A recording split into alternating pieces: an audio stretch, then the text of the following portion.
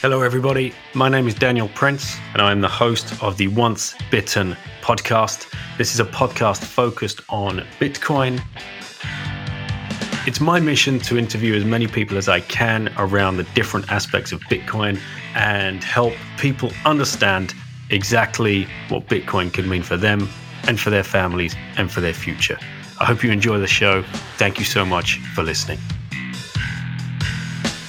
Hey guys, welcome to the show. Great episode for you today with Obi Nwosu, who is the founder, CEO of coinfloor.co.uk, a Bitcoin-only exchange in the UK. And we had to hold this interview back because we did this pre-big announcement for CoinFloor, which turned into something advantageous for us both, as you will find out. You're going to love the interview. The ethos behind CoinFloor and where Obi's coming from is 100% genuine. So let's get into the interview. After the interview, Obi and I carried on the conversation over the next couple of weeks since we recorded this, and he's been so kind enough to help support the show and provide me with an affiliate link and help me try and push this message forward as much as CoinFloor are trying to do with their education as well.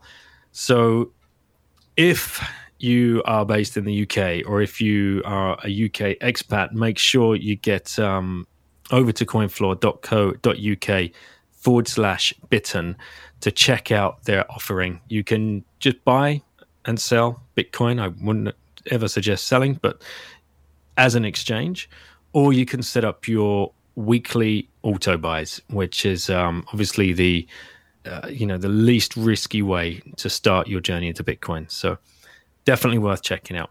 Thanks again, everybody, for listening and supporting the show in any way that you do. It's really very much appreciated. And don't forget, I'm also part of the Homeschooling Global Summit again this year.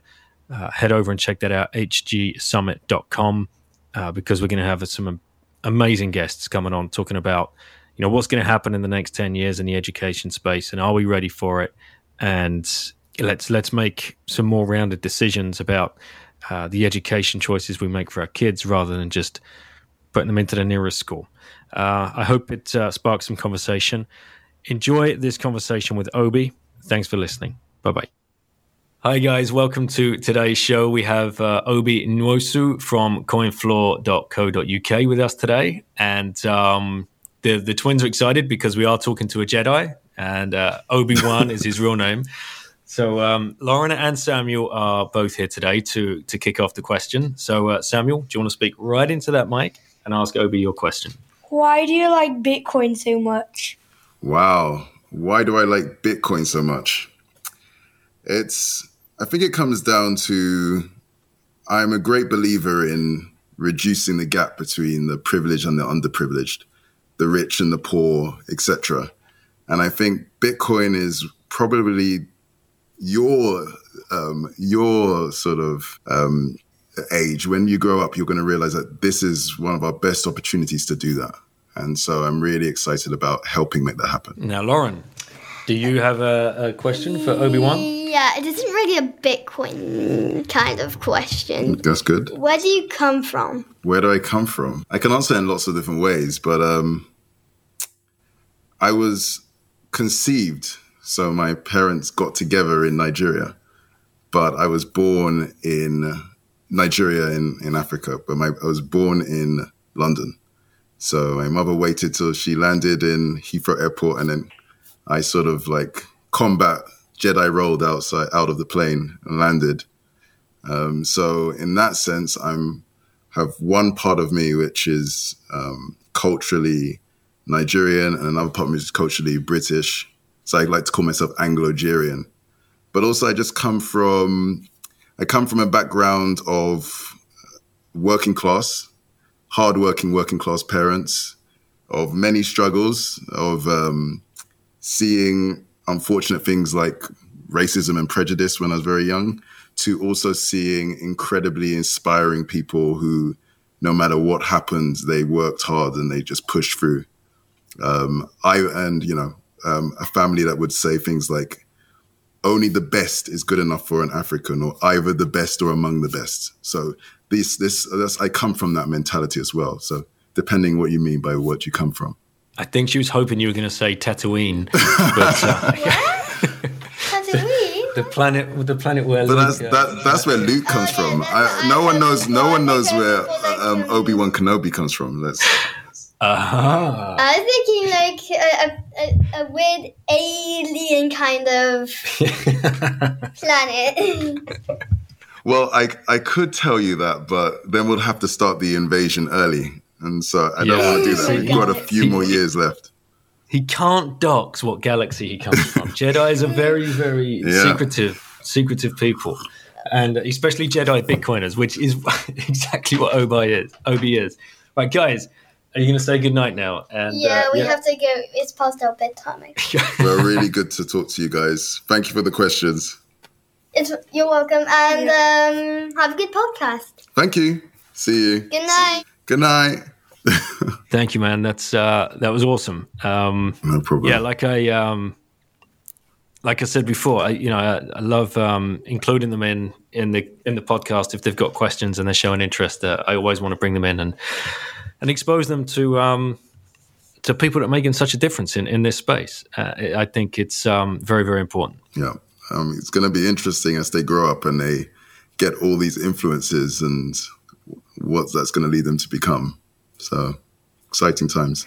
Man, they'll be knocking on your door at CoinFloor in about 10 years for a role at the Ivory Towers. I have a feeling they'll be probably knocking on the door to try and acquire us because they'll have $1 billion businesses, or by then, actually with inflation, $1 trillion businesses at age 16. Let's hope so. Or if I'm doing a good enough job, they'll have enough sats to make life choices that work on projects that set them alight rather than go hunting around the job market like we all had to do. That's one of my beliefs actually for kids of today. It's like, if you start stacking early, then the options out there, it blows your mind.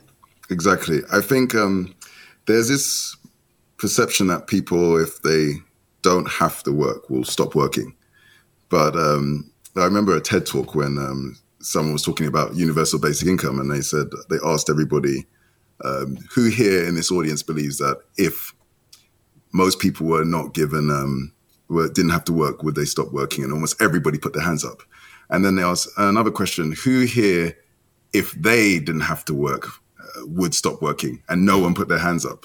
It's like, the reality is you would stop working on stuff that you don't find passion, don't get passion from, doesn't engage you, but you'll still want to find something to work on. And if you work on something you're really passionate about, that's when you actually make a change in the world. Correct. And that comes all, but like, it seems pretty glib sometimes. You see that the classic Steve Jobs quote, if you work on something you love, you won't work a day in your life.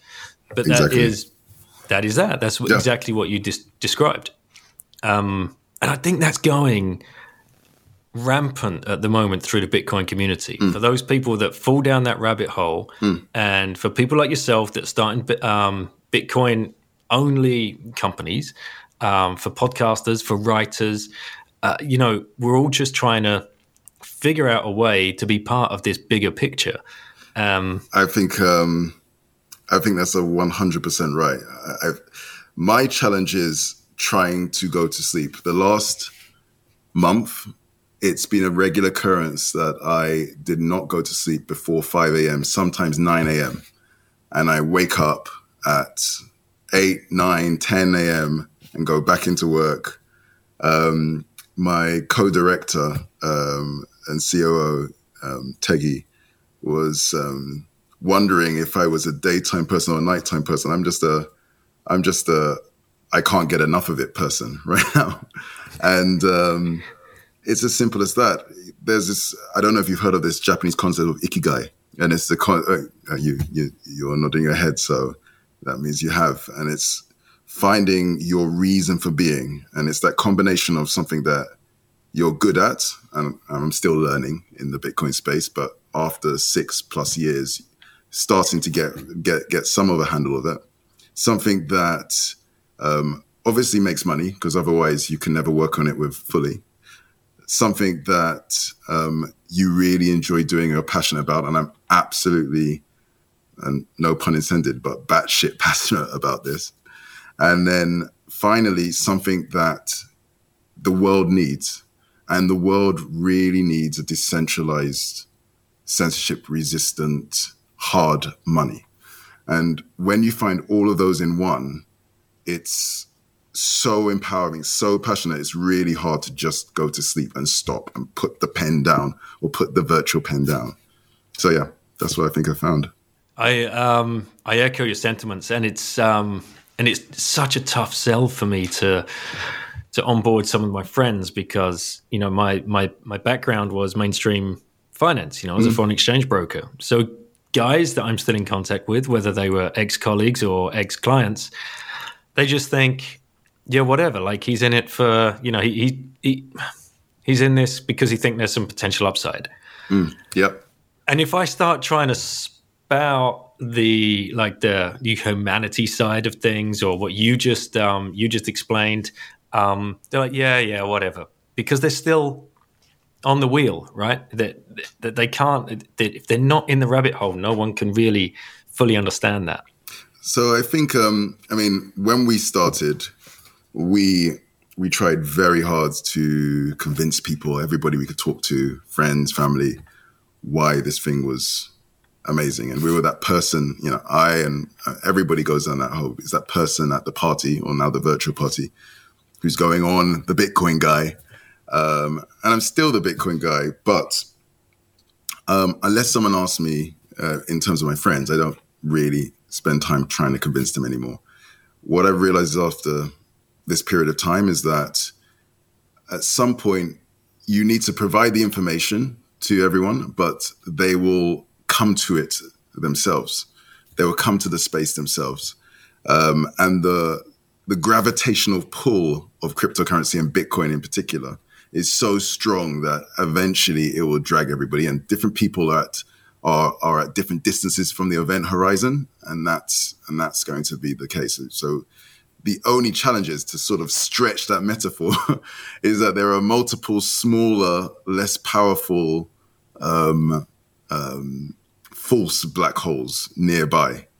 And once they start coming into sort of the Bitcoin sort of field of action, it is possible for them to go the wrong way and end up into an evolutionary rut. I'm going to now mix metaphors like crazy. I've had a glass of wine now, and that's so my objective of recent times is to change from trying to convince people about Bitcoin, but when they finally sort of come towards the promised land of crypto land, to sort of steer them past all the sort of false profits, and sort of so they go the direction that they were originally intended for, which is obviously, we believe, is Bitcoin. So you've managed to find your Bitcoin Zen, and you've gone from, because I've done the same thing. I've gone from the guy that's just trying to shout from the rooftops. It's like, guys, I want you to learn. I want you to understand. Yeah. And if you don't have the time, just trust me. But nobody, of course, does. And like creating this podcast is my outlet. Yep. Because if someone's not going to listen, if my friends or my family aren't going to listen to me, maybe they'll listen to the people that I interview. I think it becomes about education. I mean, and that's a big part of mine and our sort of philosophy since the beginning of 2020.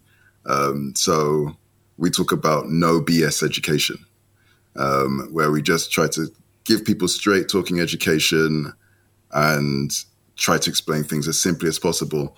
And then separately, any other initiative, including this, which is amazing, any other initiative where people are truly and honestly trying to educate people, we try to help in any way we can.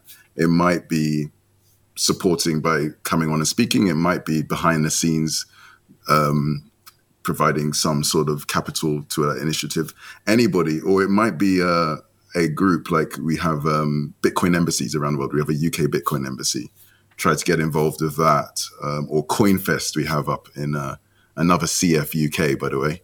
CoinFest, which is again a grassroots free conference for people to just come and talk in a pub and chat for a weekend up north. Things like this, where you're just going right down to the ground, cutting all the middle out and just trying to talk to people and educate people, but the people who are interested.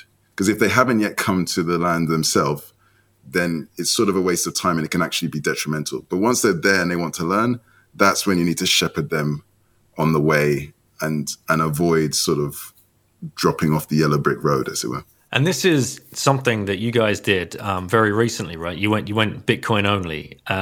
Could you just talk us through like the journey of, sitting down, deciding to found a Bitcoin company or a cryptocurrency company? I mean, not many people just like one day wake up and say, right, I'm going to start that. What were you doing before and what led you to it? And what was the decision to go Bitcoin only? Because that is huge. Yeah. So, before I studied computer science and I did sort of a minor in cognitive science. So effectively AI before it was called a course of AI. Way back, showing my ages, in the 1990s. And then I graduated and I started working in various .com companies that did very well at the time. So UK and European-based ones that grew to be very large organizations.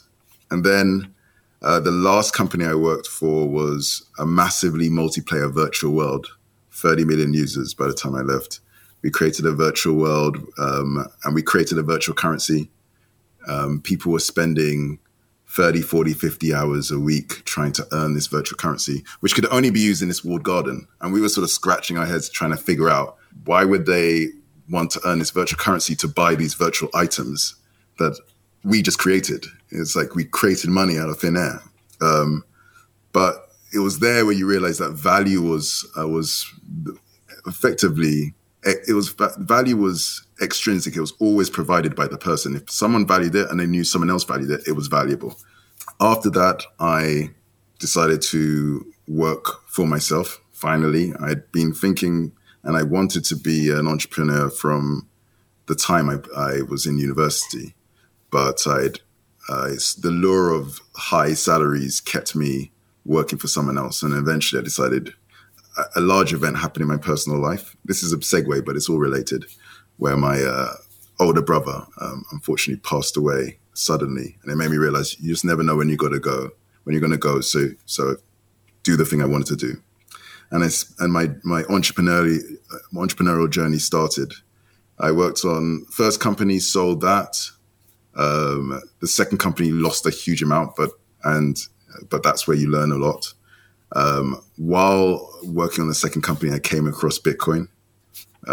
It was, as you could tell, I'm effectively a geek, a techie, and some of the early people were in tech. So it appealed. This was in 2011. It appealed to me technically. I spent 3 or 4 months looking at it. Eventually played around with like a fraction of it, which was, and at the time I think it was $10 or £10 or something like that. Decided to ignore it when the price plummeted from 10, 20, 30 pounds by about 80% to 2, 3, 4 pounds. I thought this is a waste of time. And carried on with my business. And then around 2013, my then co-founder, who had angel invested in his previous business, came to me with the idea of a Bitcoin exchange. I looked at Bitcoin again. Now it was in the hundreds of pounds in a period of like 1.5, 2 years. And I thought, okay, we've got to do something here. And looking at who are the players in the space at the time, there was basically no one in UK. If they were being hacked. The founders were anonymous. And we thought, well, let's just make an exchange where it doesn't get hacked.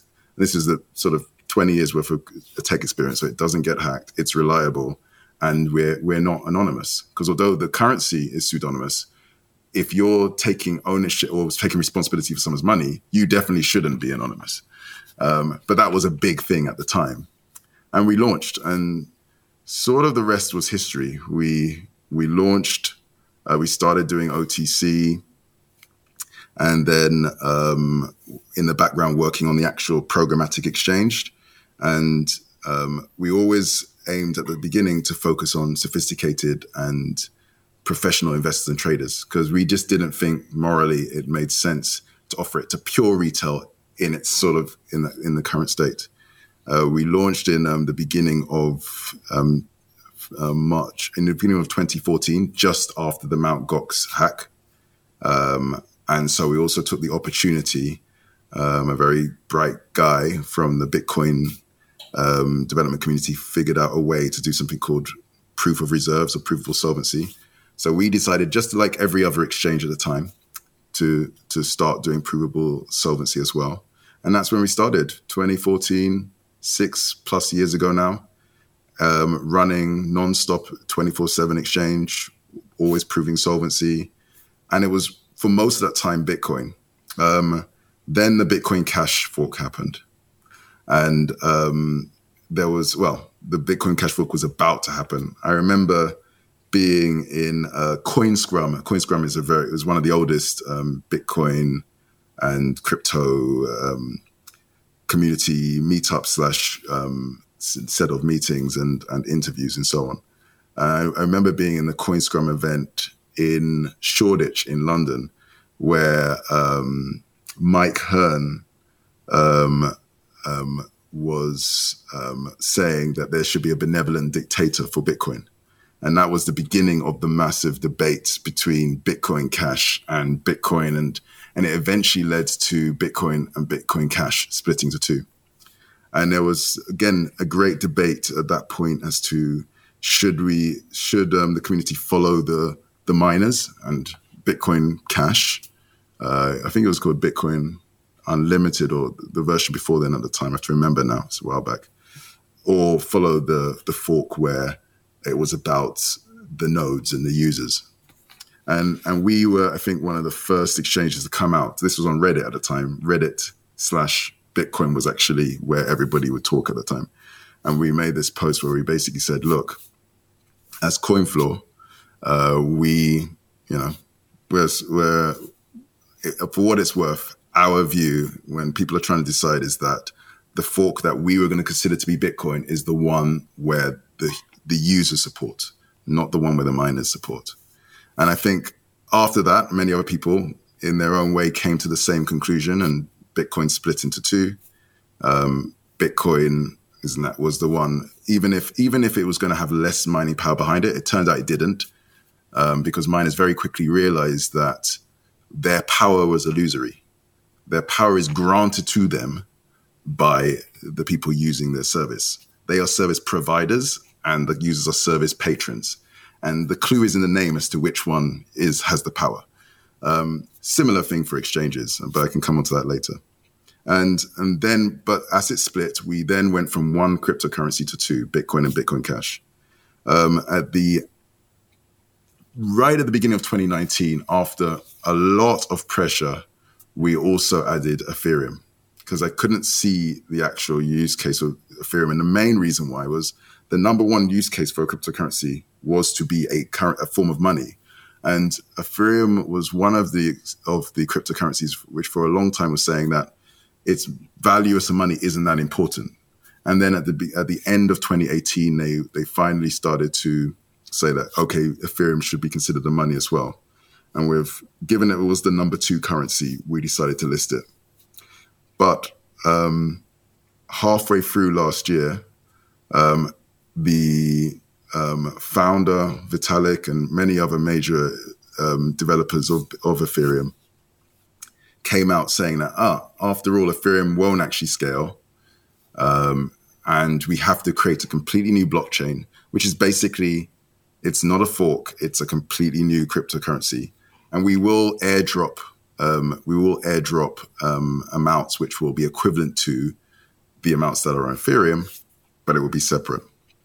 And at that point, after 6 months, and after looking at the plan of multiple forks and updates, it just became clear that, if the founders and the main developers of Ethereum do not think it's good enough to be a currency, then there's no way I can objectively say that it's good enough to be a currency.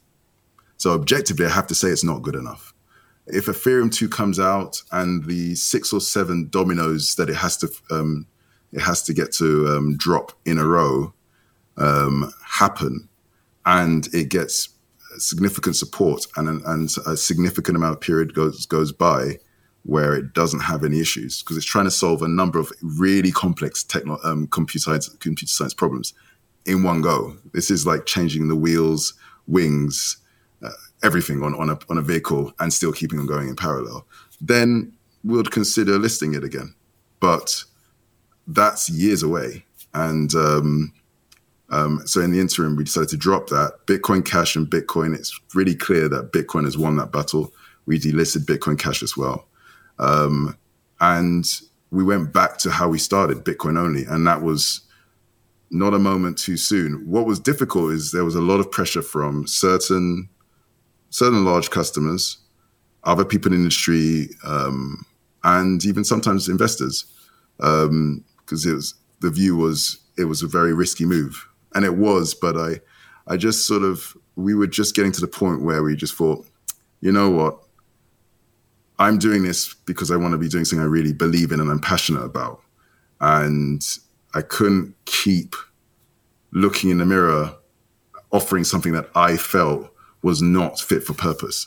Because there's a word for that, and I call that BS. There's an acronym for it. The word is. And so just decided that we'll delist. And the day that it would finalize would be the day which was the 11th anniversary for Bitcoin, January 2020. And it was the best decision we ever made.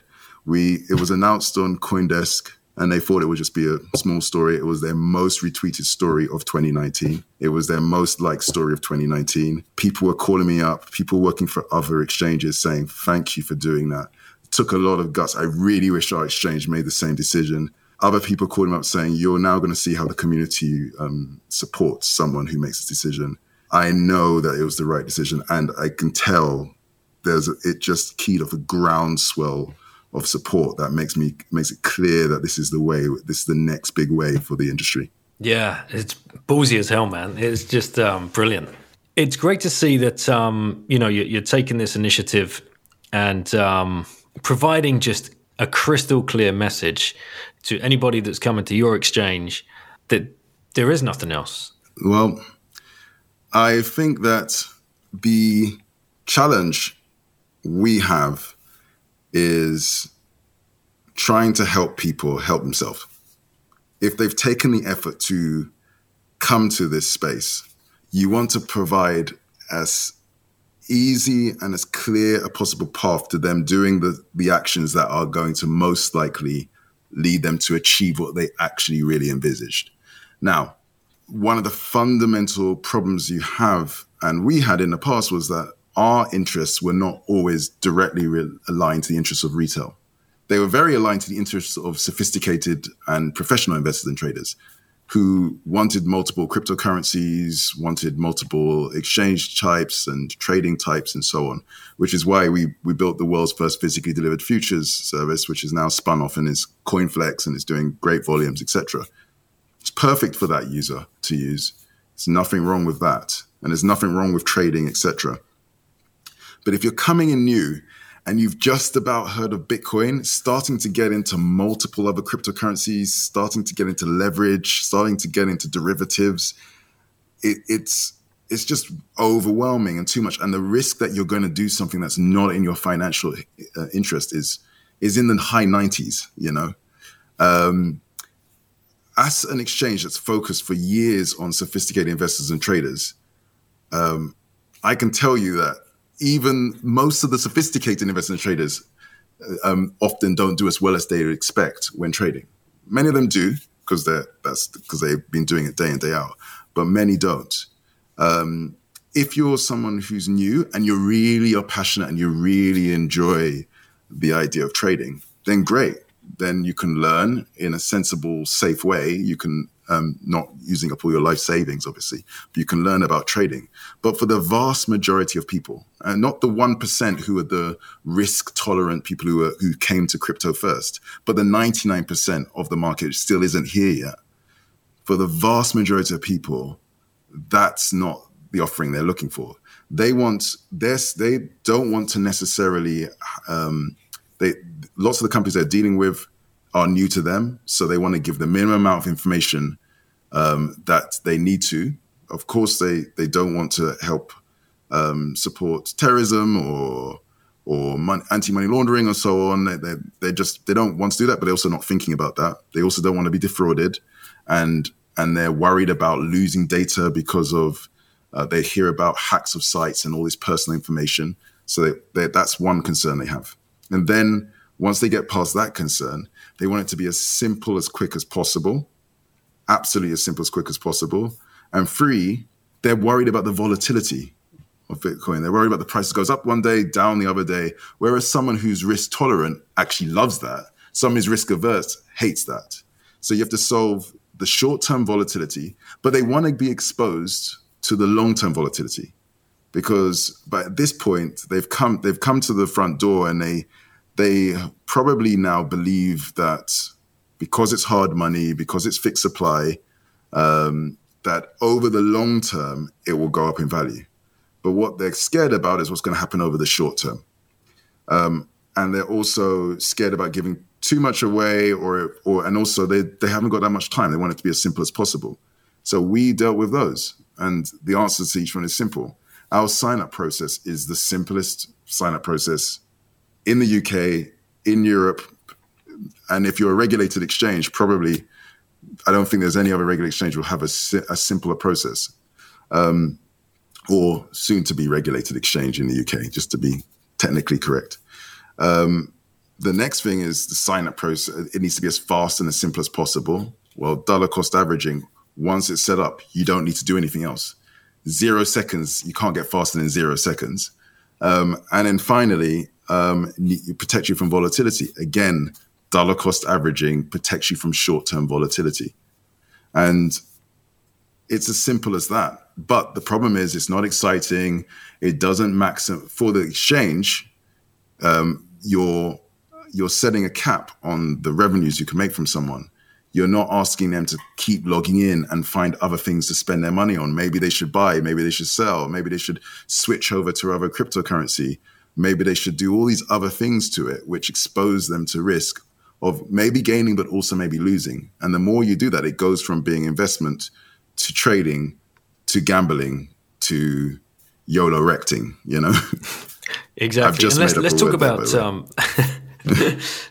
let's talk about dollar cost averaging, because I don't want anybody to get lost in any terminology if they're really new to the space and they want to talk about what is that? What are they talking about? Now, there's a bunch of great stuff going on in America and North America. It's so exciting to find a company like yourself really gunning this in Europe now, because it is by far and away the easiest way, the lowest barrier to entry, the easiest way for people to start saving some Bitcoin, very small amounts.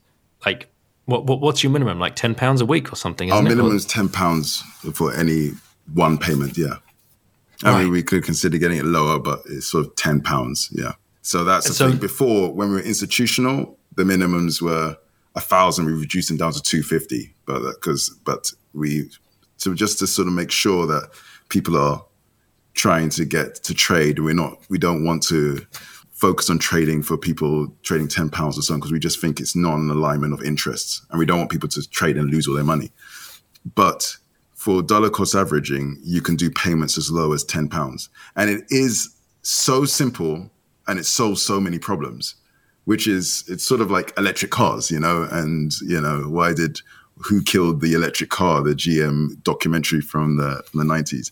It's dollar cost averaging is the electric car of Bitcoin investment. You set up an account, and then you set up a regular payment. And once it's set up, you set up in a way where you have full control to change it whenever you want. Whenever a payment goes in, you can log on and check on your mobile or on a laptop the status of your account and so on. But the whole point is that you don't need to do that. It happens automatically in the background. So you can have the most whiz-bang mobile app in the world. It's one more thing for the customer to download, and it takes up more real estate on the homepage of their mobile phone. It's one more thing sending them alerts about this, that, and the other, trying to get them to do things that are not necessarily in their interest, versus using the apps that you're already used to, setting up once, and then automatically receiving an update whenever your dollar cost averaging payment's gone through, telling me your new balance, telling you that you've got a greater share of the fixed supply of 21 million Bitcoin. And the advantage of dollar cost averaging means making a regular equal payment on daily, monthly, weekly. You choose the period. We recommend weekly. And what this does is it protects you against the movements in price. This scares a lot of people, the volatility of price, when you ask retail. So the price might be down one day and it seems like it's a good time to buy, but then the price shoots up and it might seem like a bad time to buy. Instead, if you just buy whatever the price is, ignore the price, just buy whatever the price is, it means that over time, the amount you're paying is the average of the price. And if you're paying the average of the price and you look at Bitcoin's price historically, the average has just gone up over time. There's been periods where it's gone down and up, but if you've kept buying at the average of the price, then it doesn't matter, it almost doesn't matter when you get in. You could get in at the price at what seems like a local top, and the price drops down the following day. Doesn't matter, because then you buy at the lower price and it averages out. If it stays at the lower price for a while, if you keep buying, then your average keeps going down towards that. And if it goes up, the average moves up. So buying regularly, at regular intervals, the same amount effectively protects you to a great extent for short-term volatility. It also means I don't need to be a whiz with technical analysis, working out where the price of the market's going to look like, or reading all the newspapers and working out whether this news story is going to affect the price or not. I don't have to do any of that. That completely goes out the window. I just have to make sure that regular payment goes through. And if I choose to, I can read the status. I can go online and see how great a hodler I've been. But that's it. And just to make this crystal clear to anybody listening, you literally set up an account with CoinFloor, and then you open your local high street bank account, and you set up a standing order. It's that simple. It's that easy. Yeah, you open an account. Opening an account with us requires if and we spent a lot of time making sure this was fine from a regulatory point of view with the new regulation. And another reason we waited till the new regulation came in place, so we knew exactly what was possible. Because we knew another key issue is the complexity of signing up. So with our exchange, if you just want to auto buy and just to get started, at least for the first few months, you just provide your email, name, address, date of birth, and nationality. And that's it. You don't need to provide day one your proof of ID, which is a big thing because people, no matter how simple they make it, fishing around for your passport, trying to take pictures, the right light, it's hassle. And also, you need to learn to trust us. And we have other mechanisms to work out and validate and verify your proof of ID, which is where we do that whiz-bang stuff on the back end. So that allows us to verify your proof of ID without needing an ID to do that. And so we can evidence your ID. Without that, we can provide a sign-up process, which is incredibly simple. On your mobile, you could be on the move. Most people, from the top of their head, can remember their name, their address, and their date of birth. And their address is just a postcode. We'll look it up for you. And your nationality, which we default to UK because 95% of people are UK. So literally, that's all you need to do, and you're signed up. Whereas if you add ID, even if it's one more piece of information, it's a much slower process to get that, to find it, to fish it out, to scan it. And then you're in. Then you see the details after reading like a few lines of information, which is important for you to read. You set up the standing order in the banking app that you've already got set up so that you already know it, you already trust it, etc. It's a standing order as well. So actually, many of the other ones that we've seen pull the money from your account. But this is about monetary control. It's better to have a standing order because you push the money. When you want to stop, you don't have to come on and say, please, sir, Oliver Twist, like, can you please cancel my standing order or my whatever is the mechanism they've set up to remove. Instead, you just stop the standing order and it stops. You want to change the value of standing order, it changes. You're used to that app. You don't set up a new app on your machine, and you can set it up in seconds. If you want to make a one-off payment as well, you can use it just to buy Bitcoin. If you want to make a one-off payment, you just log into your banking app. You set up you use a transfer. The data would have been saved. You click, all the information will be there. You just choose the amount and send. We've checked it on a click-by-click basis. It's quicker to log into your banking app and transfer that than it is to go in and add your card number, for a credit card payment, card number, expiry date, secure code, and so on. There are far less clicks. Then log in, click transfer, click CoinFloor, and then click the amount you want and send. And a few minutes later, you receive an email saying you've automatically bought this amount. So it's quicker, it's simpler, it doesn't add more clutter to your life, and it keeps you fully in control. And is this just UK, or is there other European countries that can get in on this? So day one, I mean, just launched. We soft launched at the end of March, just very quietly. We've still got a lot of really good feedback, really good numbers, but it's just UK for now. We're taking we had the full sort of announcement where we want to take like a month or two, get the initial feedback. We've added dozens of little pieces of functionality, tune the experience. We're excited about certain little elements we'll be adding to it in the next month as well, just to make the experience even better. And then we'll push it more in the UK. And then after that, the obvious next step would be Europe. I think a big part of it is sending and you seeing it quickly. And now you have SEPA Instant in the UK, which is similar to faster payments. So I feel like that experience where the speed is comparable to the speed of buying with credit card, but you're in control is a key part of it. Now, I'd be letting the listeners down if I didn't ask about like the business model. Like, if I'm sending over like £20, is that whole £20 going straight into Bitcoin, or is there a service fee? I mean, how are you guys making like your margins? You know, you've got a company to support here, and build. Very, very good question, and that's part of our sort of no coin BS type mindset, or no crypto BS, whatever you want to call it. If you look at most retail offerings, it's very, very hard to find the fees. Our fees, we have a fees page. Some don't even have a fees page for their retail offering. And we have a fees page, and the fees don't require you to have a PhD in law and accountancy, to be dual qualified in law and accountancy to figure out what the hell's going on, and potentially also be a trader as well. So it's very simple. It's a flat rate. The actual published rate, we've actually slightly reduced over what it is on our site right now, just today. So we'll change the site. But it's better to under promise, over deliver. So it's a flat rate. So for buying, it's 3.5% up to $250, and then with a minimum of £1, and then above $250, it's 2%. That compares very favorably with the other significant players in the UK space. In most cases, it's actually cheaper. But here's the thing. It may not seem cheaper because of the way others may represent their fees.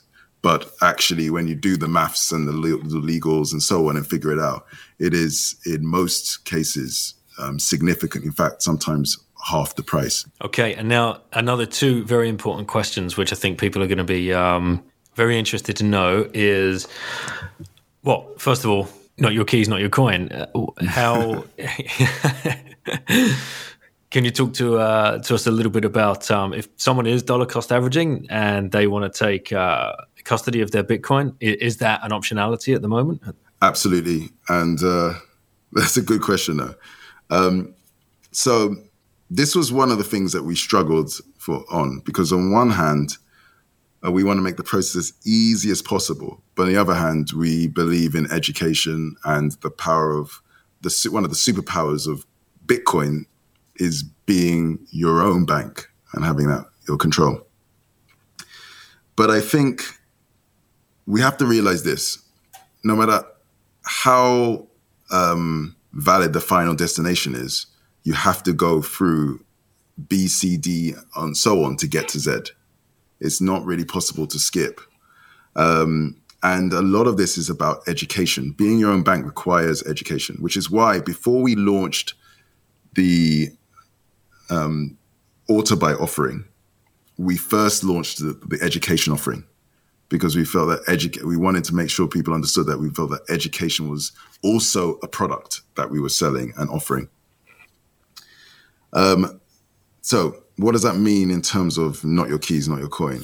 First off, we want to educate people and teach them, or point them to resources that teach them about how to safely custody their own crypto.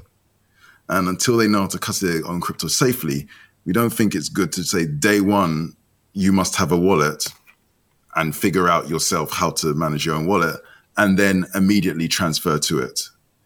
That seems like a recipe for disaster and a recipe for a very bad experience. So day one, first learn about how to have your own cryptocurrency, Bitcoin, and just own it. And that's the first step. The second is day two, is to learn how to get into the mindset of trust but verify. Because if you wanted to be your own bank, you have to learn to start doing your own auditing, own verification.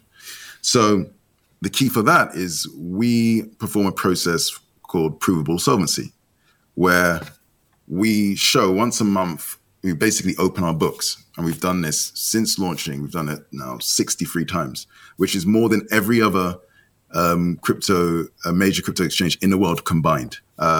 Even though there was a joint letter signed by all the major crypto exchanges of the time, and you'll know all the names, back in 2013, promising to do a Bitcoin audit. One of them, I believe, Kraken, did one or two. The rest didn't even do one. But the reason why provable solvency is good is it's a mechanism that we think allows people to get a better sense of comfort that we are actually solvent and we are actually holding their customers' cryptocurrency.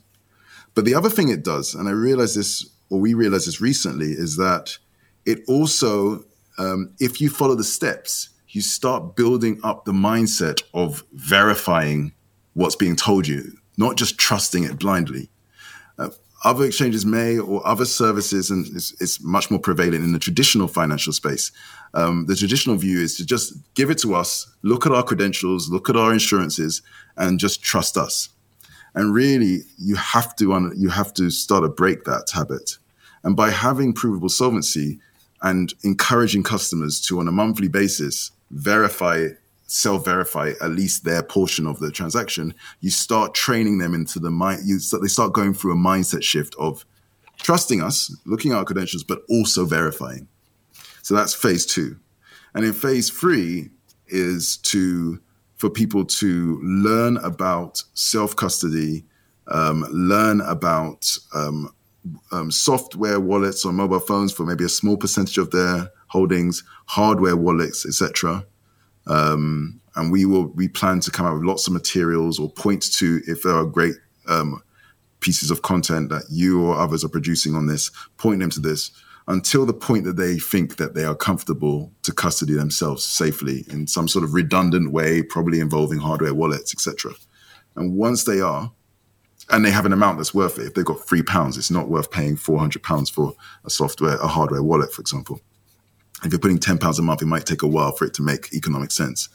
And once they have an amount which is worthwhile holding on hardware wallet and they're comfortable, then at that point, we want to make it incredibly easy for them to auto buy and auto withdraw to the hardware wallet. We are considering various ideas around that, potentially working with hardware wallet / software wallet manufacturers to have highly integrated services that work with CoinFloor and the wallet providers so that we can provide an end-to-end. But we don't think it makes sense to require, this. How old are your kids? 9. And 9. Yeah. Well, the ones you met tonight were 9. Yeah. 9 and Both 9? 12. Oh, yeah, they're the twins you met tonight. Yeah. Oh, yeah. Okay. So 9. So it doesn't make sense for a 9-year-old to being given the keys to a Harrier jump jet, day one. You can start them on the concepts of flight. And then maybe when they get to 15, 16, they can come up in the plane with you. And then at 17, 18, they can hold the stick with the training gear and so on. You take them through the process, even though you can see that they're incredibly gifted and they could be an amazing pilot in time. And that's the process that I think we need to do. But absolutely, ultimately, people should custody themselves. And we're gonna make sure that we take them through that ABC process till they're able to do that. Love the analogy. Very British as well for all those US listeners. Harrier jump jet, yeah. I can't remember an American fighter plane, but do Harrier jump jets, have they been decommissioned? Do they exist anymore? I don't know. Goodness knows. But I want to talk about, let's stay on this, your proof of reserves, because this is so key. Excuse the pun, listeners. But can you talk about proof of keys and what that means? Because people might see that coming up around the turn of the year next year and what is this? What is this proof of keys? What is that? And why do you stand out head and shoulders above any other exchange when it comes to that? Okay. So I will say what it is, but let me headline why, just in case I forget. Why do we stand out? That is something I've racked my head around. So I don't really know, but we'll come back to that. So what it is, back in 2013, late 2013, early 2014, the whole Mt. Gox was at the time, in 2013, at the time, one of by far the biggest Bitcoin exchange. It was only Bitcoin at the time, Bitcoin exchange in the world, doing incredible volume. They had various issues and so on, but there was still people would just use it because exchanges have massive economies of scale and and they also have massive network effects. So everybody was using Mt. Gox. There were great concerns that they weren't actually solvent. So all the money that was held on them, or supposed to be held on them, was actually not being held on them. Some of it maybe being hacked, lost, stolen, something had happened. And there were more and more rumors that this had happened. So then they tried to dispel these rumors. So first of all, they tried to use appeals to authority. So they found people in the community who were highly trusted and respected, and they got them to on video state that Mt. Gox was completely fine, and you should just trust me. You should trust Mt. Gox because you trust me. And that assuaged, or that reduced people's concerns for a while, but these persisting concerns kept coming back until one day it was revealed that actually it was insolvent. And people for a long time afterwards tried to figure out why it was insolvent and what had happened, and the CEO of the exchange was arrested, etc. But one thing was clear: if the version of events that the CEO had stated was the case, then this was something that was probably happening slowly over time. If they proved their reserves, proves their solvency, one, it would have allowed them to others to quickly see that there was an issue at an early stage and correct it early.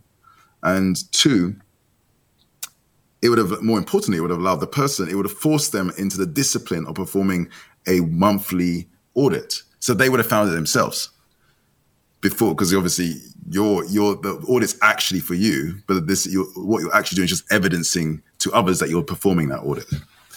And that would have solved the problem much earlier, maybe when they'd lost only a small percentage of the amount as opposed to a larger amount. After that, also, trust in exchanges was really shot. And there was a fear that this would reduce confidence in the whole sector. So this is where this idea of proof of reserves came about. Now, the idea is relatively simple.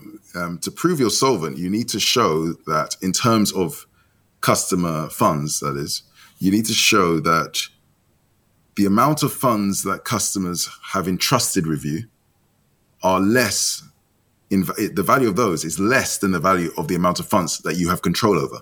So if you're controlling 10,000 Bitcoin and the customers are entrusting with you 9,000 Bitcoin, you're solvent because you've got more than you should have. It's as simple as that. And the question is, how do you prove that? Well, you can prove how much Bitcoin you can control. And there's multiple ways, but one very naive, simple way, and we like to keep things naive and simple, is you can send a transaction on the Bitcoin blockchain from yourself to yourself. And along with the transaction, you can effectively add a piece of information which only you could have sent. And by doing that, you can prove, and everybody can see on the blockchain with this piece of information, that you sent this transaction from yourself to yourself. Therefore, you have control over that much Bitcoin.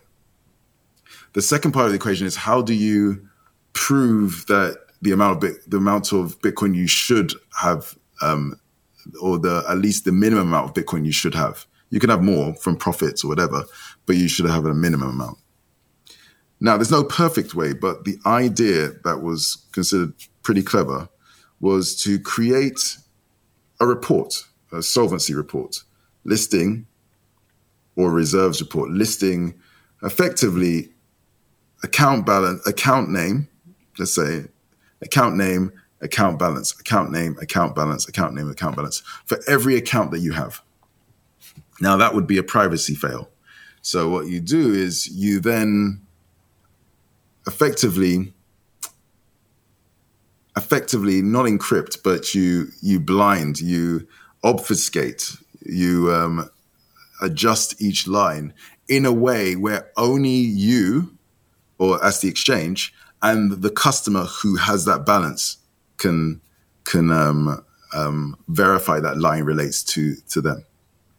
And then obviously you do other things. You randomize the order each time so people can't work out that line one is always the same person. And you do other things like that. And then this document, you also add a timestamp, a piece of a date, effectively, in a number format, a date, so you know forevermore when this document was made. And when you've done that, you take the entire document and you create what's called a cryptographic hash of the document. But basically, it's effectively a signature, or it's effectively a string which directly maps to that file. If you change the file in any way, the string will change, and vice versa. So you know they relate to each other. And if you go back to that original transaction on the blockchain, the piece of information you send with it is that hash. So what it does is it links, what you effectively do is you send a transaction on the blockchain for a given amount, 10,000, say, Bitcoin, but you include a note. It's called an op return, but you include a note saying it relates to this file. And it's effectively, that acts like a link, a logical link between that transaction and that file, the hash you created. And then the file you also publish on a easily accessible public website that forever. You only need it for a day, but you keep it for years. We don't delete them. And so any user can go along, find the file, download it, see all the transactions. The balances are clear, but the actual name of the account is not clear effectively. They can then, and we give them very simple instructions on our Bitcoin, we call them Bitcoin audits, effectively, on our Bitcoin audits page. And they can follow those. And we've tried to, over 6 years, to make them as easy as possible, because this is a technical process. And we've found web resources for people to click and point and follow. And they can go through the document and find the line that, using these instructions, using details that only they and we know, and the instructions we give them, and they can decode the line that relates to them, check the balance, and confirm that the balance that we say that we have for them is what they know that they have for them. If we showed, if for any customer we had a balance that showed that was less than they expected, they can then effectively be like a canary in the coal mine and have evidence to prove that you've published this saying that this was a balance. But I know, and I can prove it with my deposits and withdrawals from the account and so on, independently of you, that this is the balance I was supposed to have. You're lying. Therefore, it calls into question your solvency. And because we don't know who out of all our customers is going to perform that, we cannot guess which transaction we have to show or not show. So we have to, the theory goes, we have to show all of those transactions. And also, once they're on the blockchain, we have to make sure, even if someone didn't check this month, if in 5 years' time, right now, someone went back to the Proof of Solvency report from 5 years ago, and they now went and decided, you know what, I'm going to check it now, and they find an issue, it's still causing to question everything we've done. And so it forces us to show everybody's transactions and show on a monthly basis that we're solvent. So that, I hope, I'm trying to keep it as simple as possible. That I hope is a description of what proof of reserves are and how they work. There are some variations. You don't have to send a transaction on the blockchain. You can just show a Bitcoin address with a certain amount. People can inspect what the public key is, and you can sign a transaction with the related private key without actually having to do a blockchain transaction. But we like the process of at this point anyway, of actually performing a transaction on a blockchain. That's how we started. We want to maintain the same process as well, as opposed to, it takes a while, especially a complex process like this, to bed it in and get all your customers used to using it. That's how it works. And it allows you customers to effectively, to some degree, self-verify or self-audit CoinFloor. So whereas some companies say, oh, we have auditors from, we're in a trust, or we have auditors who are these big four auditors who are proven wrong in a massive way, in a way that led to the whole crash of 2008 and 2009 anyway. Instead, what we've done is turned all of our customers into our auditors, into a decentralized auditor for us. And also, these are orthogonal solutions, i.e. you do not need to choose one or the other. There's no reason why you can't do one or the other. But the difference is this one incentivizes your customers to learn to be financially self-sovereign, to learn to not just trust, verify, and not just blindly trust, whereas the others don't. Everyone else still forces your customers to think in the old way. So why do other exchanges not do this? We rack our heads. We don't understand. In 2014, there was a joint statement by, I mean, this is a point of fact, but it was Coinbase, Blockchain.info at the time, now Blockchain.com, Kraken, Bitstamp, and BTC China, who's no longer around, I think, in any great level. They all said, we're going to do proof of solvency reports going forward. Mt. Gox is a terrible thing. We've signed this paper. Kraken tried it, did a couple. We, the following month, when we launched, said we're going to do it from the beginning, proof of solvency reports. And we did one. Then the following month, we did another, then another. And this is now March, but in February, we hit our 72nd provable solvency report. So that was 6 years straight of doing proof of solvency reports, where from our account, the total of the top Western exchanges, I don't know if there's non-Western exchanges that are doing proof of solvency reports, but the top Western exchanges in combination, I don't think they've even done 10 in total. Now, what are the downsides of doing a proof of solvency report? Well, one, it's a lot of effort and a lot of hassle. It forces you to do a self-audit and reconciliation on all of your Bitcoin numbers every month. But I don't see why that's a bad thing for you or your customers. It gives you a lot of financial discipline. And so that's one. There are potential ones. You could be insolvent. That could be a reason why you don't want to do it. So that's one. You could have been hacked or so on. You could be temporarily insolvent. You could be using a large percentage of your money to trade on other exchanges and to try and make more profit from it beyond the profit you're making from trading fees. So that's another reason. And obviously, if that's the case, you don't want to reduce, you might be addicted to the revenue you get from that. By doing this, it makes it harder to do that inconspicuously. And so you may not be interested that way. I think that could be the case for a large number of exchanges, but I'm hoping that those scenarios aren't, and I don't think the resources are the issue, because when we've raised, in some cases, 1/200th of the amount some of these other exchanges have raised, don't think it's an issue of not having the capital and resources to sort this out. I think probably the biggest one is it gives you it provides radical transparency to your customers, because very few companies open their books on a monthly basis saying exactly how much. You can effectively work out things like the number of customers who have balances with us. You can look at the total that we're holding, and you can also see, and this is actually an incredibly valuable resource. And we're working with various universities who are doing research into, because it's public data, research into changes in people's custody habits over time. You effectively are able to see the proportion of your accounts which are large holders, who are medium-sized, and who are retail. You can see also the effects, because we've been around for 6 years, you can see the effects of what things like large falls in price or large rises in price do to the amount that people hold. And does it, question marks like, do larger holders or do retail come in post a price rise? You can sort of figure it out by looking at the balances that happen. So it's radical transparency. It could mean that the numbers that you show externally, or you don't even show, people could guess your numbers, and they may overguess and give you and estimate that you actually have far more customers than you actually have.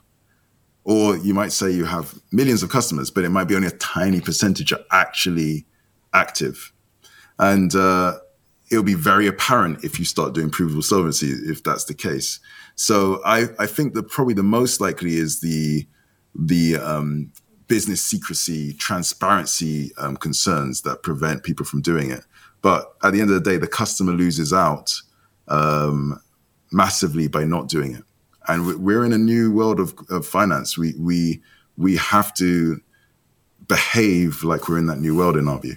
Yeah, exactly. And I urge anyone that's listening that if you have any coins on any other exchanges, get them off, get them in your own wallet, because this is what proof of reserves and proof of keys is all about. It's Obi. Not only are you the only Bitcoin company doing this, you're probably like one of the only companies in the world doing this, like across all sectors. Yeah, it's just not to prove Bitcoin. solvency. No, it seems so basic. Like, I'm going to prove every month that my business is solvent, and that's weird.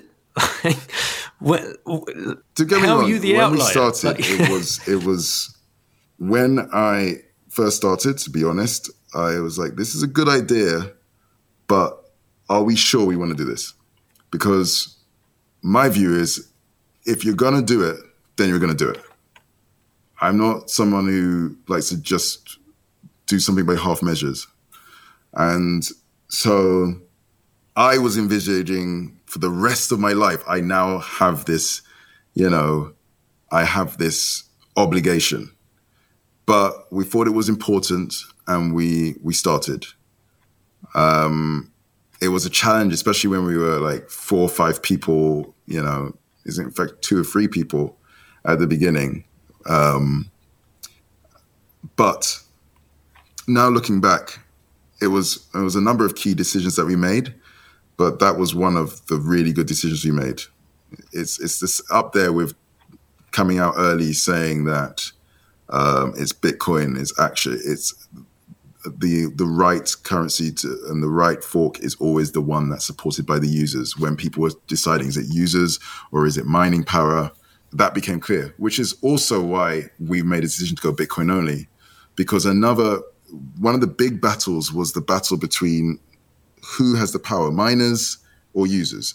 Answer, users, the service patrons, not the service providers. But there's another sort of subtle battle that's starting to heat up with, and again, another misconception. Who has the power? Exchanges or exchange users? Guess what? The answer is users. People go, this is a big exchange, or that's big exchange. This exchange is doing low volume. This exchange is doing high volume. Well, most exchanges volume, or many people find dubious the volumes on most exchanges out there. We know for a fact when Bitcoin was banned in China way back, I think it was, again, I lose track because many years have gone by, but I think it was 2014, 2015. We were a similar place right now in the rankings, 100 or something or so. Then Bitcoin was banned in China. And at the time, China was doing 99.3% of volume. It's an incredible percentage. Then they stopped. And all this volume, you'd expect, if that's real volume, it's going to switch. People are not just going to stop and switch and go to other countries. There was an uplift in volume in other countries, but it was tiny compared to the amount that disappeared. So that was the first time people realized that what must have been happening was a majority of the exchanges we had fake volume they were publishing. And when we mean fake volume, we were talking about 80 to 90% of the volume was fake. It's highly likely that we have similar numbers now. If you look at some of the exchanges and their volume and so on, it's highly likely that a large percentage is not real. And so just when we know that's the case, and using the volumes on the exchange to determine how important exchange is, doesn't seem to make sense. I think determining what is the right exchange to go with should be about the one that's trying to do stuff in a way which is aligned with the interests of their customers. But an exchange will continue to do what it thinks is going to make it the most money if they're not concerned about the interests of the customers, unless customers vote with their feet, vote with their coin. With the choice of miners, you're voting with your nodes. But with the choice of exchanges, you're voting with your coin. You can switch exchanges in moments. And then beyond that, you should also understand that you need to use exchanges to go between fiat to crypto and crypto to fiat. And if it's Bitcoin, you need to use exchanges to potentially trade from crypto to crypto, but I'm not sure which other cryptos you'd want to trade against. But that's, again, if you want to trade and speculate, it's fine. But for the real use case of holding the world's hardest money, you're talking about fiat to crypto and crypto to fiat. Then you need to custody yourself once you're educated. And that's the ultimate proof of keys, not your coin scenario. If your exchanges are trying to dissuade you from any of that in the long term, then they're not acting in your interest. And you have to realize the lesson of crypto is monetary re-education. There are multiple lessons: stacking sats, disinflation and eventually zero inflation. There's various enumerous, strength in numbers. There's don't trust, verify. These are the lessons. And finally, there's monetary re-education. It's important. It's important. Everything else, you have to understand that a lot of what we've learned about money is inaccurate. And we have to relearn that. And once you relearn that, you'll realize that people who are telling you to continue to trust them are actually the same wolves in a new sheep's clothing. Yeah. And I'm on glass. I just want to drive home that. Yeah. It's all right. My beer's running out. I'm going to have to run back to the fridge. But we're getting through some awesome stuff here. I want to talk about what you were talking about, like fudging the volume, and some exchanges talking about, the virtue signaling, and they're virtue signaling in all the wrong ways. They're virtue signaling in legacy finance ways. It's like we have this much volume to basically signal we have all of this liquidity to basically signal come trade on our platform. Whereas what you guys are doing, so they're building that moat, the traditional moat. And I hate this word moat anyway. It's a horrible Warren Buffett throwback.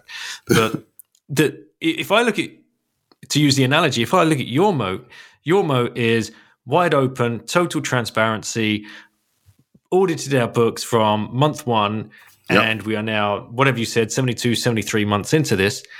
No one can bridge that. No other exchange in existence, even though they're older than you, and even if they open tomorrow, I mean, in 2030, CoinFloor are going to have all of this. Your moat is going to get wider and wider and wider and wider. Exactly. And it's just... You've seen it. I mean, this is why we can't sleep. This is why we're the wolf in sheep's clothing in this sense. I mean, it's just some of it's happenstance because we started in the UK, so we weren't in the US, so you're under the radar.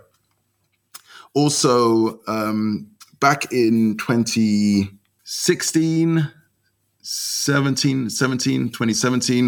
we'd won the UK market. We had like a large equity share in there, 60, 70%. But we then made the call, we're still a small team, and what's next? Our customers were sophisticated investors and traders, and as that customer base, they really wanted more sophisticated products. And the holy grail was physically delivered futures. And being cursed with the ability to come up with solutions to very complex problems, we figured out how to develop a physically delivered futures engine. It doesn't work like many other physically delivered futures engines, which is why we were able to develop it with our budget and so on. 7 months ahead of Intercontinental Exchange and backed and so on. And we delivered the world's first physically delivered cryptocurrency futures exchange, focused on institutional investors and traders. It did mean we had to make the call to effectively not focus on the UK market. So we gave the UK market away effectively to other players, with the view of focusing on this institutional global market. We rolled out, it launched, I said, 7 months before Intercontinental Exchange, with a budget of, we always do things for much less than anybody else because, plucky British inventors and so on. So 1/50th of the budget of our US competitors. And we then, having launched it and promoted it, we struck up a deal with Trading Technologies in Chicago and a conglomerate of traders and hedge funds and so on, crypto traders and hedge funds, to form CoinFlex. And my co-founder went on to run CoinFlex. It's based out of Hong Kong. It's crypto only, and it's offering multiple cryptos because that's what institutional and professional traders want, and they can do that. And it's doing very well. It's like 1/4 to 1/2 billion daily trade volume. So we did well from that. We have a significant stake in it, and so that was the right call. We built this IP and we rolled it out, and it's running and it's doing well. And then, but all the while, I knew that although building new tech and doing it faster and at lower cost than other people, etc., is great. In my heart, I knew I really wanted to get back to my Anglo-Nigerian roots and solving a problem, which was, even looking around, it was still incredibly, even years later, even though we'd left this market, it was still not easy to get access to cryptocurrency. Then it also became very clear that actually the solution started with one thing. Everything else flowed from that. The decision that we were going to go Bitcoin only. So we announced it in December, but it decided earlier, before then. Because once you go Bitcoin only, everything becomes easier. One, you have a stable platform. It doesn't change every few weeks. Two, just from a user experience point of view, if you do not have choices of cryptocurrency, you will always be able to make a user experience which is far simpler than anyone, even if you have a choice between two cryptocurrencies. You now have to have drop downs. Which one do you want to buy today? Which one do you not want to buy today? And everything becomes more complex. When it's only one, there isn't a choice. You're just buying the same thing. So we can now make a disruptively simpler experience. And we knew this. Then we realized that in the background, and this is the one that you can't just do overnight, we've amassed this unassailable lead in terms of proof of reserves, proof of solvency, and Bitcoin audits. So again, that was something which we knew was something that's going to become more and more important as the balances being stored in exchanges get bigger and bigger and bigger. The calls for people to audit these things get higher. We know it's very hard for auditors, traditional auditors, to audit exchanges because they're not comfortable auditing Bitcoin because it's such a new thing.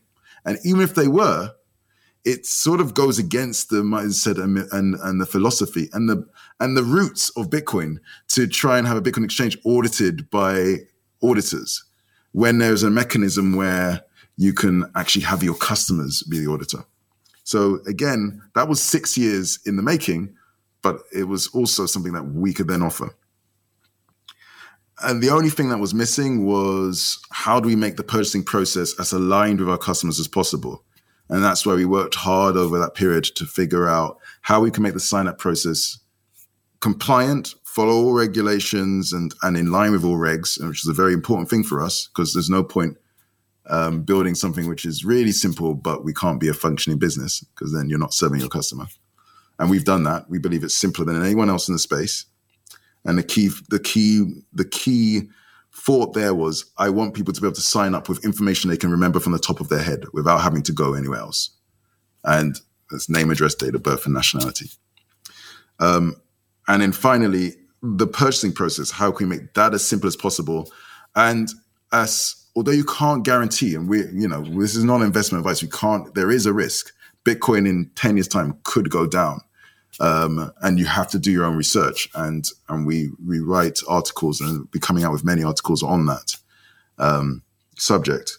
But if you have come to Bitcoin and crypto, then your belief is in the long term, these things will go up in value. That's your personal belief.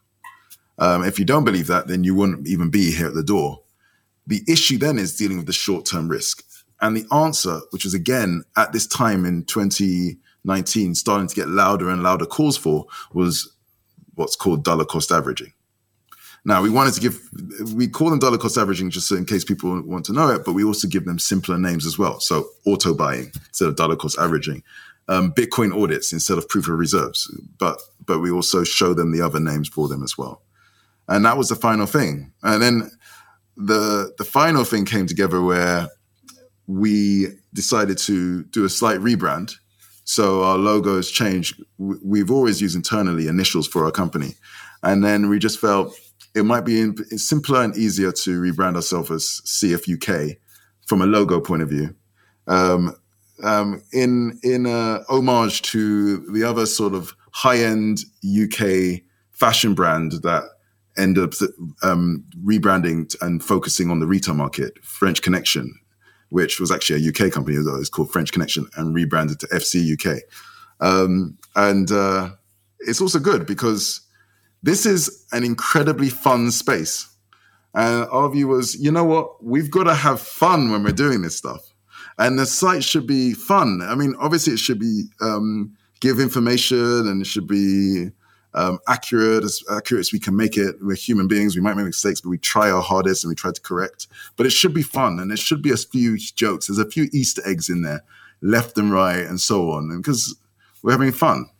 So yeah, and that's where it all came together. So we think that this is what's really interesting about this is it's now almost impossible for many of the big players in this space to copy.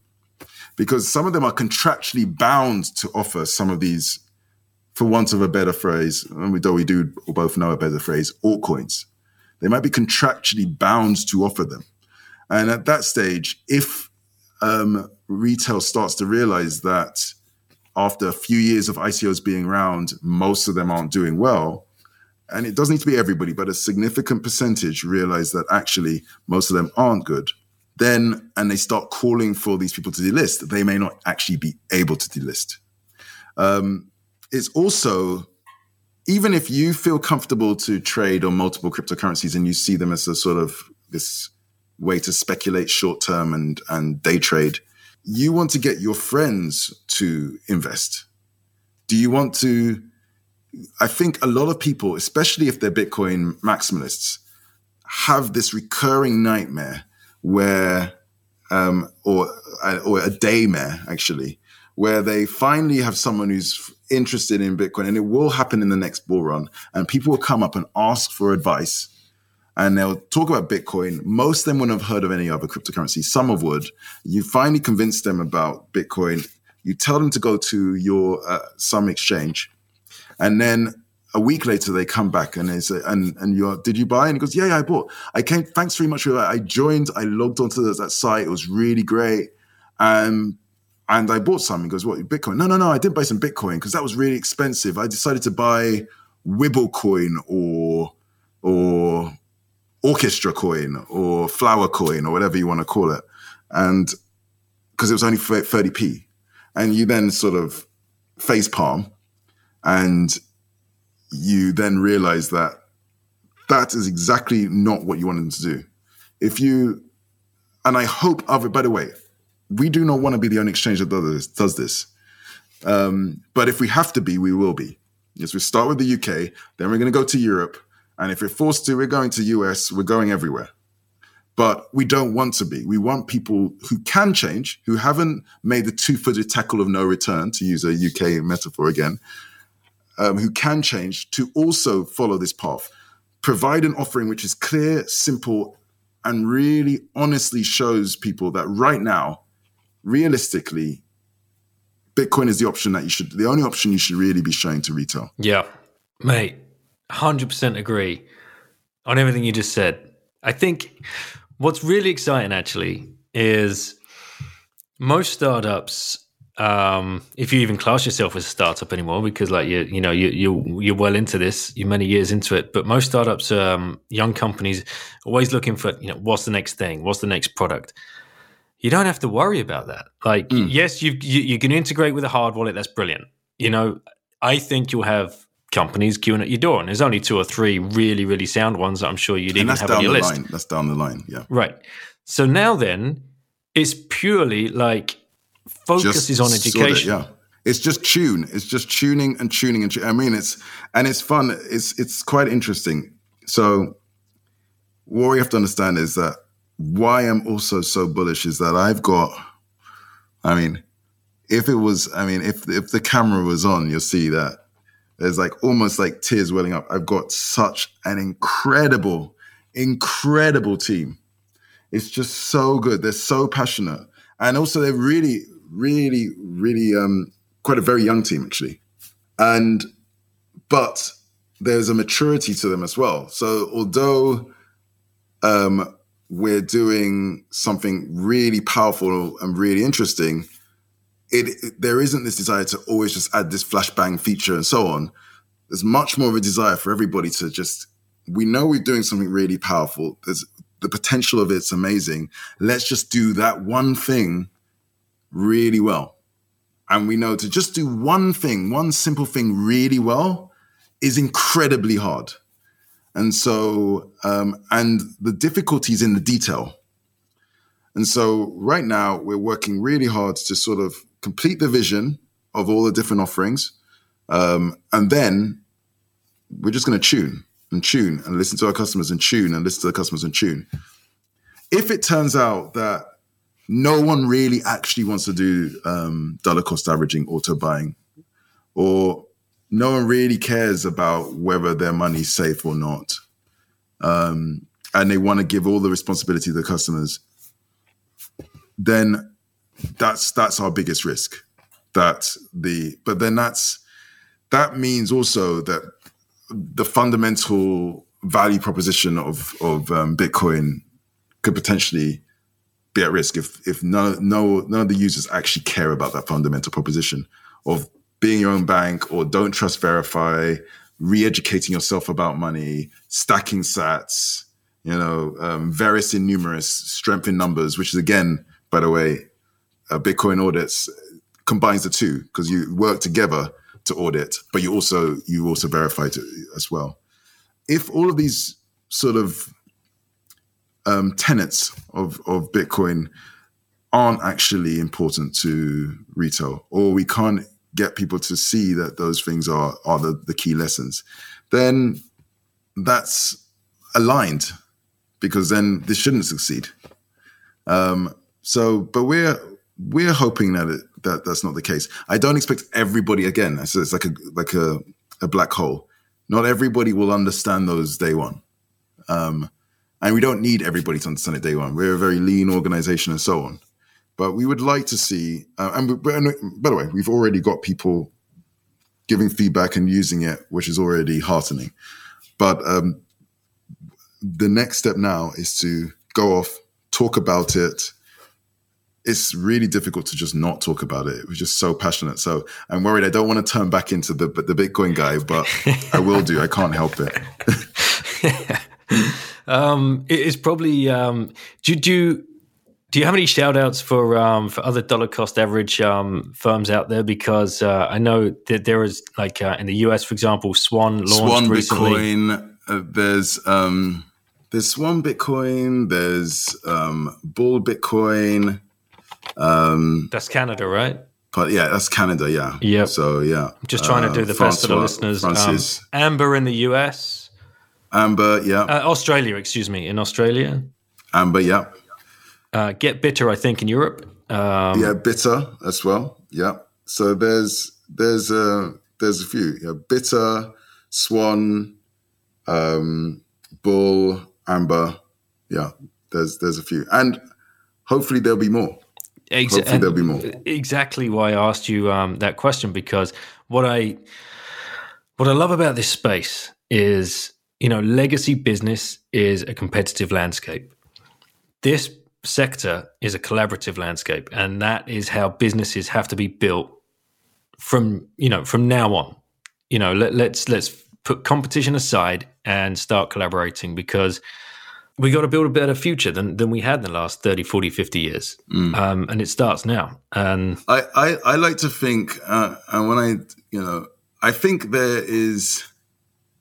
I think it's something else, something in the middle. It's a sort of respectful / friendly competition.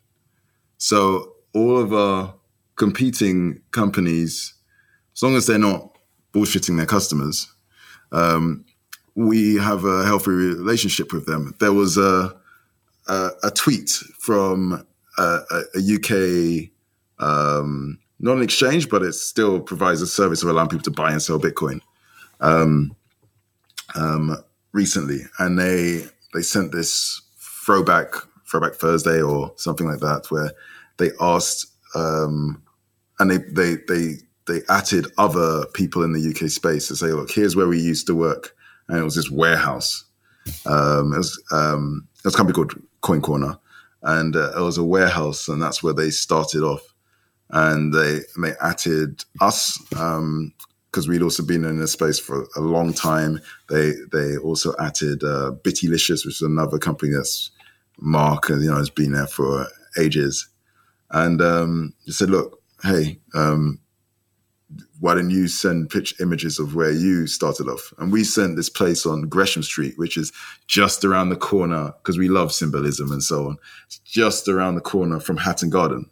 So it's, we were helping bring into the world access to digital gold around the corner from the gold district of UK, of London. And so we show that picture as well. And, this is a great respect for each other. And at different Bitcoin halvings, different people have got together and, had a drink or so on. Even when it's in a bear market and there's not many people around, we still manage to just raise a glass and cheer. So we are competing with each other, but we are friendly. And the reason why, I think, is that for the foreseeable future,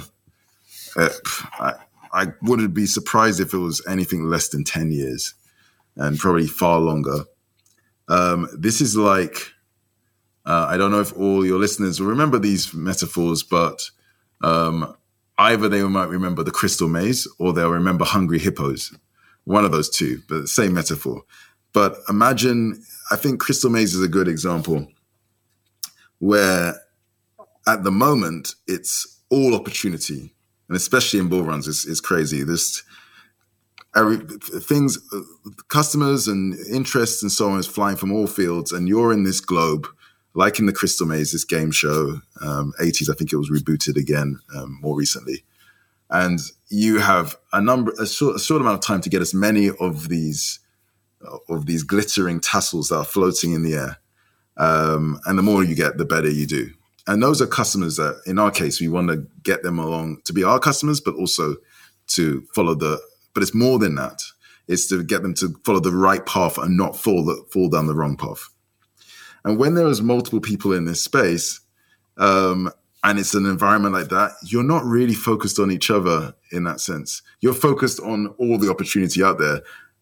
You don't have enough hands to get what you can get anyway. So why are you worried about what they're going to get?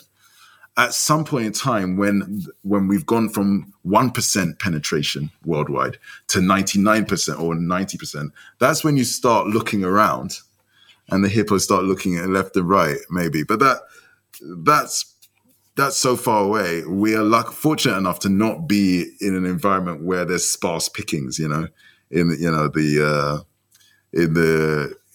the jungle, and now sort of the pickings of grass and so on have got fins, so you have to either move on nomad-like or start to potentially fight with others. We're far away from that, and I'm not sure if we'll, in our lifetime, get to that point. Yeah, I think you're bang on. Well, Obi, we've been talking for what seems. It's almost 2 hours, so I'll give the listeners a little break. But I could carry on talking to you for the rest of the evening. So we're definitely going to have to do a round 2 at some point and check in with CoinFloor and what's going on, and all the other topics that we want to get to discussing, which we'll just have to do on another show, I think, because we've had some very interesting conversations earlier just over the phone. So, but I want to end this conversation on a question I ask everybody that comes on the show. And that question is, if you could implant your knowledge of Bitcoin into any one person who could then go and share that knowledge with their audience, an audience far wider than you could ever reach, who would that person be and why?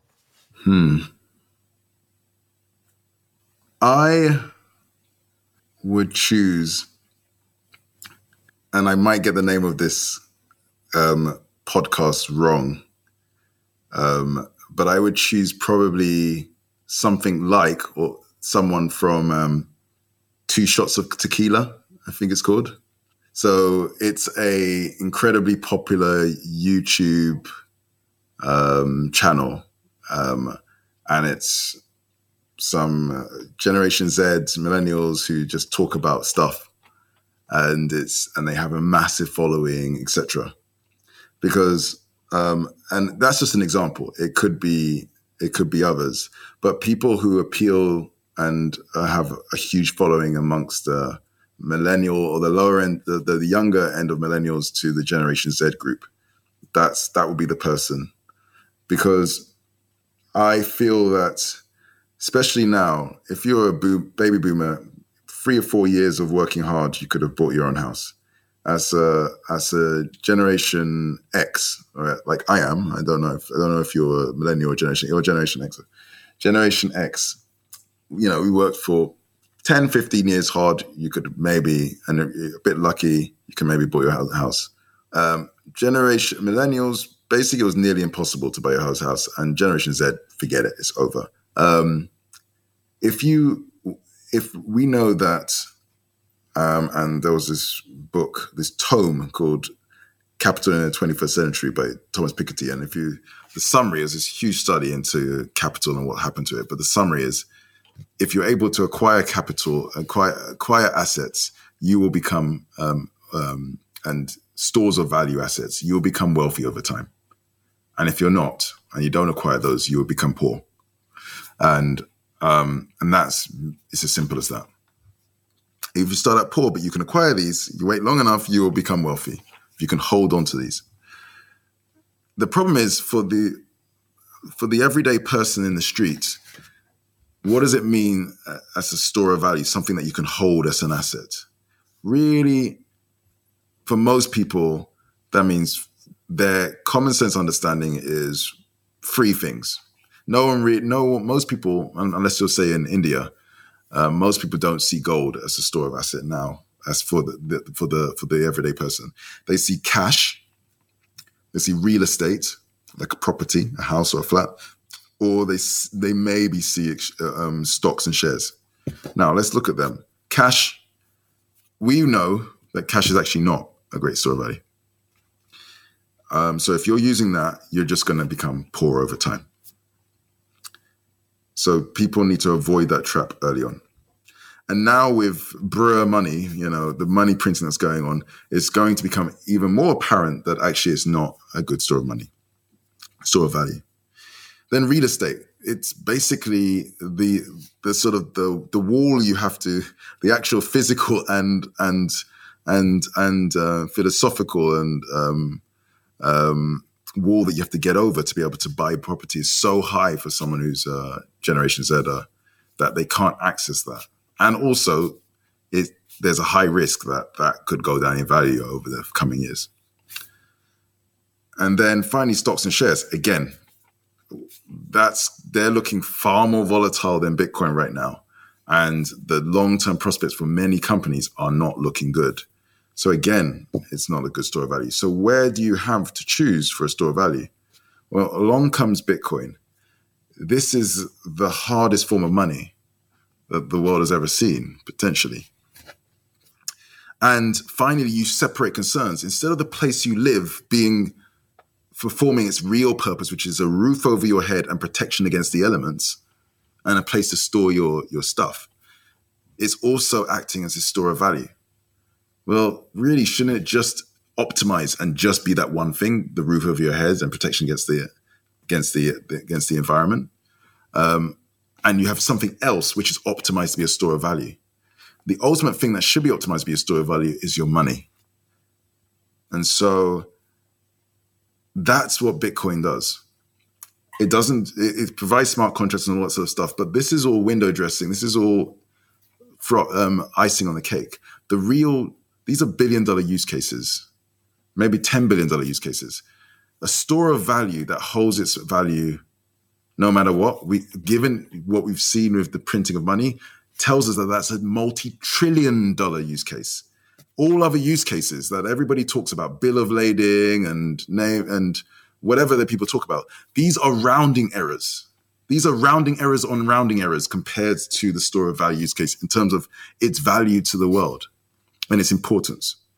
So if someone has the ear of those people who are coming into this world of adulthood and so on, so that they can understand early on, they can be re-educated early on before they're indoctrinated into the group, the group wrongthink, as it were. The effect of that will be amazing. And if I have to sort of sacrifice my life but pass my knowledge, on to someone, then I would have, like that, I would die or I'd go into the earth for a happy person. That's excellent. That's perfect answer. And I always,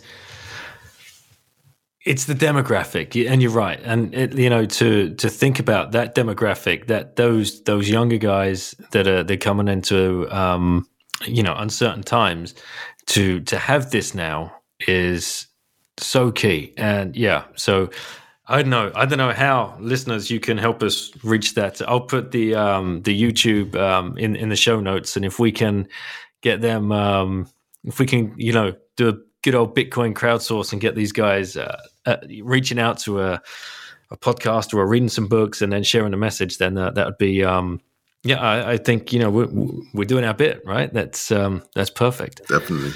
Well, cheers to that one. Yeah, for sure, man. For sure. Cheers. Well, cheers, Obi. It was so great to get into this and have this conversation. I think you're building an incredible company, and you've built an incredible company already. And what I foresee is going to be pretty unbeatable. And I think it's really important what you're doing, and I really thank you so much for your work. And I hope this podcast reaches many people and people reach out. How can people help you? What's Are you guys in need of any help, or like? Oh, we're always in need of help. And I think, as you say, various in numerous, strength in numbers.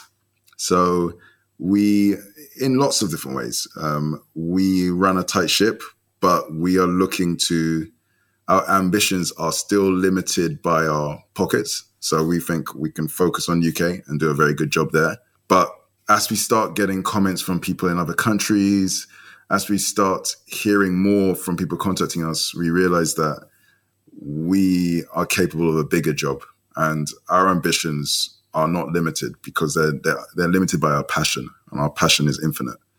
So there is that side of things. And so people who can reach out to us in that respect is always of interest. And then more importantly, spreading the word, education. Either if you're looking to if you've got an exchange, go Bitcoin only. That helps us because it helps the whole community and it helps the whole message. If not, but you are someone who's passionate about Bitcoin, then, and especially if you're UK, point them towards CoinFloor. The reason why you should point them towards CoinFloor is not to fill our coiffers, but it's because if you want people to buy Bitcoin, then you need to point them to a site which is not going to distract them with various altcoins, or, for want of a better phrase, shitcoins. You want someone that's going to have interests that are aligned with your friends. It's not going to try and train them to be day traders. It's going to try and just help them buy regularly and simply. So that's the other way you can help. So either do the same thing, follow our lead and go Bitcoin only.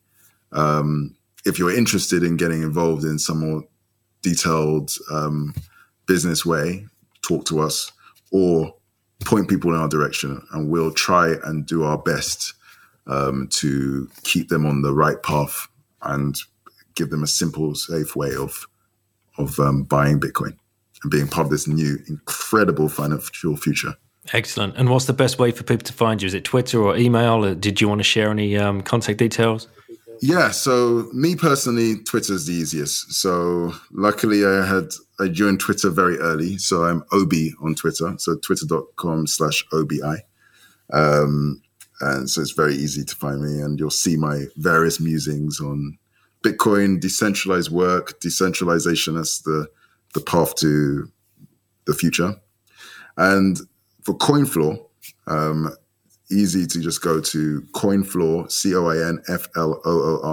CoinFloor.co.uk, and that's it. And you'll see everything from there. Excellent. Obi, thank you so much for your time. Really, really enjoyed it. Thank you. I'm looking forward to catching up again. But yeah, thank you very much, matey. Excellent. Thanks very much, and enjoy the rest of your night. See ya. Hey guys, thank you for listening. Thank you again to Obi for taking all of that time, the time that we spent on this original interview and further conversations we've had since then, talking about the plans for CoinFloor, how he wanted to help support the show, partnering with me and with other people. They're really making a push now, CoinFloor, to try and get the message out to those based in the UK that this is a Bitcoin only exchange, and they do have weekly buy functions, which is it's great because there's so much innovation going on in the US, and we all get caught up and watching them with envy. The great work that they're doing over there, brilliant, kind of trailblazing in the Bitcoin space. But it is here as well in Europe, and I know CoinFloor is specific to the UK. But as you heard Obi in the interview, they will step up if no other companies come in. He expects them to, and that's brilliant because we need more collaboration in this space to get as many people onboarded as possible and starting their educational journey around Bitcoin and what it could mean for their future and their families. So really enjoyed the conversation, really enjoyed, forming a friendship with Obi and helping CoinFloor in their mission. And what sticks out for me throughout this whole conversation and a couple of weeks afterwards thinking about it is like the dedication to the ethos of Bitcoin and the dedication to trying to serve the community in the best way possible, and the new people coming into the community. And this proof of reserves, like that is huge. And I mean, the sat dropped for me when I was talking with him. I'd heard him mention this before, but the sat dropped with me talking with him in the interview. It's like, wow, hang on a minute. Like 6 years of proof of reserves. No other company can touch that. As long as CoinFloor are around, no other company is ever going to get close to what they have achieved. And that is incredible, that there are so many other exchanges around that just are not devoting any time to this proof of reserves and self-audit and, like just basic like good business practices, that they are standing head and shoulders above the crowd. It's not going to be long before people wake up and realize that. And it's not going to be long before more people are drawn towards CoinFloor. So I hope they go global. Obviously, it'll be a slow and steady expansion. But I think it's kind of going to become inevitable, because they're going to have such a global audience if nowhere else is proving this. This is just the next step along the journey. It's like, if it's not your keys, not your coin, but if you don't want to take ownership and have that, especially for new people coming in, they want to have the knowledge and be safe in the knowledge that the exchange that they are interacting with actually does have the backing that it says it does. So there's no fractional reserve nonsense going on here. And this is really important. And I can't drive that point home any harder than I just have, I hope. So yeah, go check them out. And use the referral code if you're going to go over there, if you're based in the UK. And it's coinfloor.co.uk/bitten. And yeah, start your journey, guys. For those of you that are based outside of the UK, make sure you check which country, wherever you're based, check into auto buys in your area, because there are companies now that are coming up and getting involved in this and starting this as well. So make sure you check that out. If you're in the US, you can always go and check out Swan. That's swanbitcoin.com. And if you go /oncebitten, you'll get a referral bonus there as well. They've been kind enough as well to come on the show. Both founders, Jan and Corey, go and listen to their interviews. Again, these guys are spreading the ethos and the education, and they're building something truly unique in the Bitcoin space with the people that just go and check out the team they have. It's just amazing. So they're the places you need to head to. I'm sure other countries, you'll be able to find something. I know that. And I'll try and reach out to more of these founders for these functions and get them on the show. And all the best, guys. Thank you so much for listening. If you can share this episode, it'd be really much appreciated. Have a great time wherever you are. Thanks for listening.